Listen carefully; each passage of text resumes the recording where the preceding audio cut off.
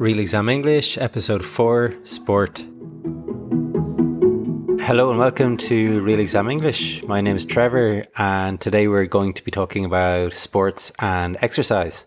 Okay, I'm a big sports fan. I love watching sports as well as keeping fit, but I understand not everyone is into doing exercise and following sports, but it is a common topic in English tests, so you need to prepare yourself for sports questions, whether you are interested in sports or not. In this episode, we have some super phrasal verbs for you and a great mix of accents too, so you can get used to listening to different accents before you take your English exam. And remember, in case you can't understand everything the speakers say, then you can get the transcripts and worksheets to this and every episode on the Real English exam pages on Facebook or Instagram. Okay then, let's go ahead with some sports and exercise questions. Which sports are popular in your country? In our country, baseball is very popular. American football, basketball is popular. There's so many different sports.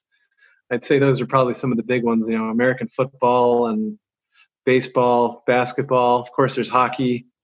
I think it depends kind of where you are, if there's professional teams in the area. I mean, soccer, of course, is popular, but it's not nearly as followed as it is in the rest of the world, although I think it's becoming more and more popular as time goes on. Okay, nice answer there from America, of course. And just to comment on a really nice comparison in this answer. So the speaker says, soccer, of course, is popular, but it's not nearly as followed as it is in the rest of the world.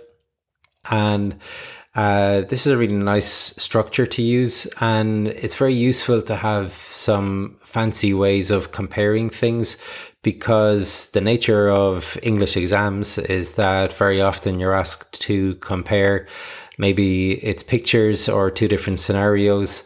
So for example, in Cambridge First Certificate and Advanced Speaking Part 2 and 3, you have to compare photographs or different options.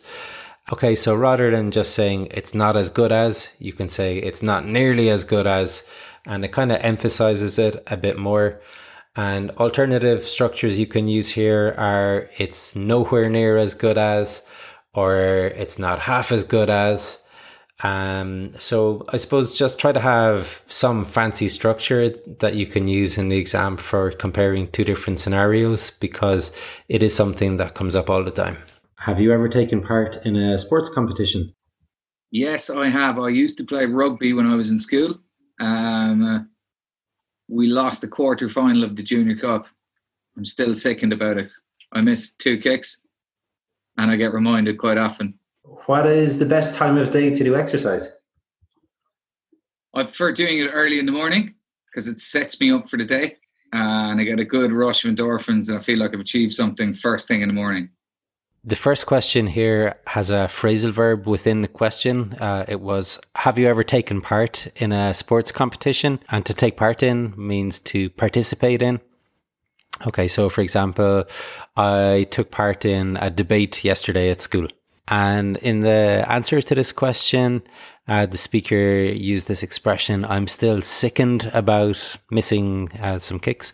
And to be sickened means to feel disgusted or really disappointed about something. So an example would be, I missed the last train home by 30 seconds. I was sickened. I ended up having to walk the whole way home. And in the second answer, we heard another phrasal verb. It was, I prefer exercising in the morning because it sets me up for the day. Okay, so if it sets you up, it means it prepares you for the day. Another example of this would be, have a big breakfast to set you up for trekking on the mountain. We had a nice piece of vocabulary as well, which was, I get a good rush of endorphins. A rush is like a quick flow of something.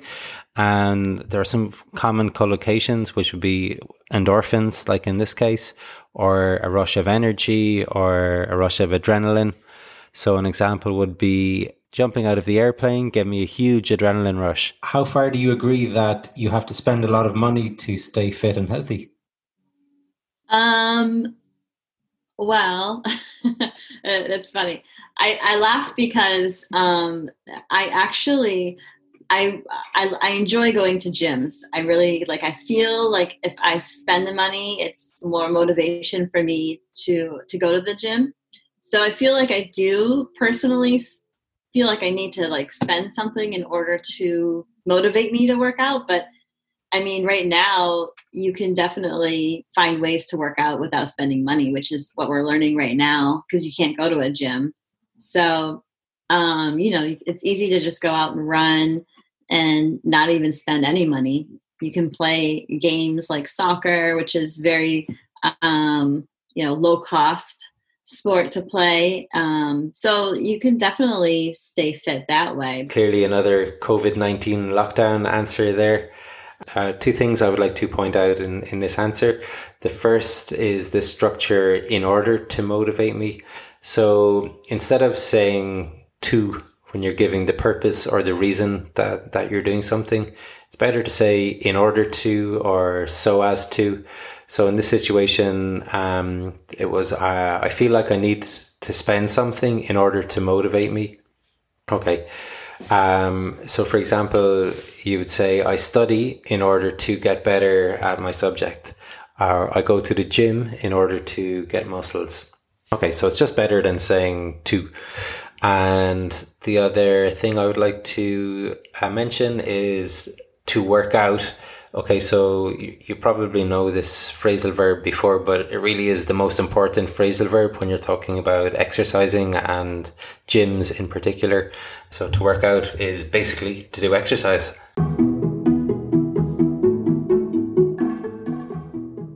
Remember, you can get the transcripts for this and every episode on the Real Exam English pages on Facebook or Instagram. And you can also find lots of great grammar exercises there, as well as really useful tips on how to prepare for your exam. And if you want information on classes to prepare for your exam, then you can find that there also. Have you ever been to a gym? I went to a gym once in about 1984. Because I had this grand idea of doing a massive cycling tour, and I used to do a lot of cycling, and my body strength in the lower part of my body was really good, but my upper body strength was weak, and I thought I'd better go to a gym. And I went once, and I hated every second of it, and that was the last time I ever set foot in a gym. Clearly not a fan of the gym there. I just like to point out this structure, I'd better go, that was used in the answer. And this structure is used when you're making a suggestion or a recommendation. So it's I'd better go to a gym, and the I'd actually is I had better go to a gym. And this is something that I see people getting wrong all the time, particularly in part 4 of the use of English for the first certificate and the advanced. And it's something that you need to master. And it's quite useful also because you can use it in your speaking when you're making a decision with a partner. You can say, we'd better make a decision, for example. And you can also put it into your writing, perhaps in an informal letter to a friend where you're making a suggestion on something that they should do. You could put it in there also. So take a look at that before the exam and make sure that you're able to master it. Do you try to keep fit? Yes, I suppose I do. Invariably on an exercise bike, and failing that, preferably dance classes. I find gyms quite boring. And I used to be a gym bunny for many, many years. And what I mean by a gym bunny is I used to go to the gym quite regularly, probably about 4 or 5 days a week. And even if I had a hangover, I'd go to the gym and run it off. And at some point I thought, this is a bit too much. So I stopped doing that. And now I prefer to do something a bit more sociable. So preferably dance classes or something like that. We have a brilliant expression here, a gym bunny. So a gym bunny is someone who goes to the gym very often. And also make note of the expression she used to clarify what she meant. And that was, what I mean by a gym bunny is. So that's a very nice way to introduce an explanation. Who is your favorite sports personality? that's a difficult question. I don't know. I'm going to say Jackie Charlton, because he's just the first person that springs to mind, because he unfortunately passed away today, very sadly, at the age of 85. And he lifted the country at a time when I was very impressionable, and I remember that time, and it was a great time in everybody in Ireland's lives, because we're a nation of optimists and hopeful people in the face of adversity. He was a soccer manager. Jackie Charlton, what a legend. So the first thing to comment about this answer is this expression springs to mind. This is an excellent expression to know, because it's very versatile. You can use it to answer many different questions. If somebody asks you about your favorite food or a movie or, I don't know, a place that you like, you can use this expression. You know, you can say, the first place that springs to mind is whatever. An alternative version is that comes to mind. Okay, but I like springs to mind. It's a really good expression. And what else? So this speaker uses this phrasal verb, passed away. And this, of course, means when someone dies. Okay, it's like a nicer way of saying when someone dies. And also the last thing to comment on is that she says he was a soccer manager. Okay, in the United Kingdom, soccer is known as football. But in countries that have another form of football, such as the United States or Ireland or Australia, perhaps, then they call their own football, and they call soccer.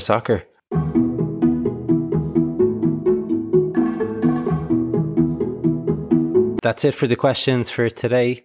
Remember to have a think about how you would answer questions about what sports you do or would like to do, how you keep fit, why it is important to do exercise, and what sports are popular in your country. And get yourself some nice sports vocabulary, and you'll be all set to pass your test. Okay, thank you very much for listening. I'd be really grateful if you could like and subscribe on iTunes, Spotify, or whatever podcast player you use. And please get in touch on Facebook or Instagram. I'd love to hear from you.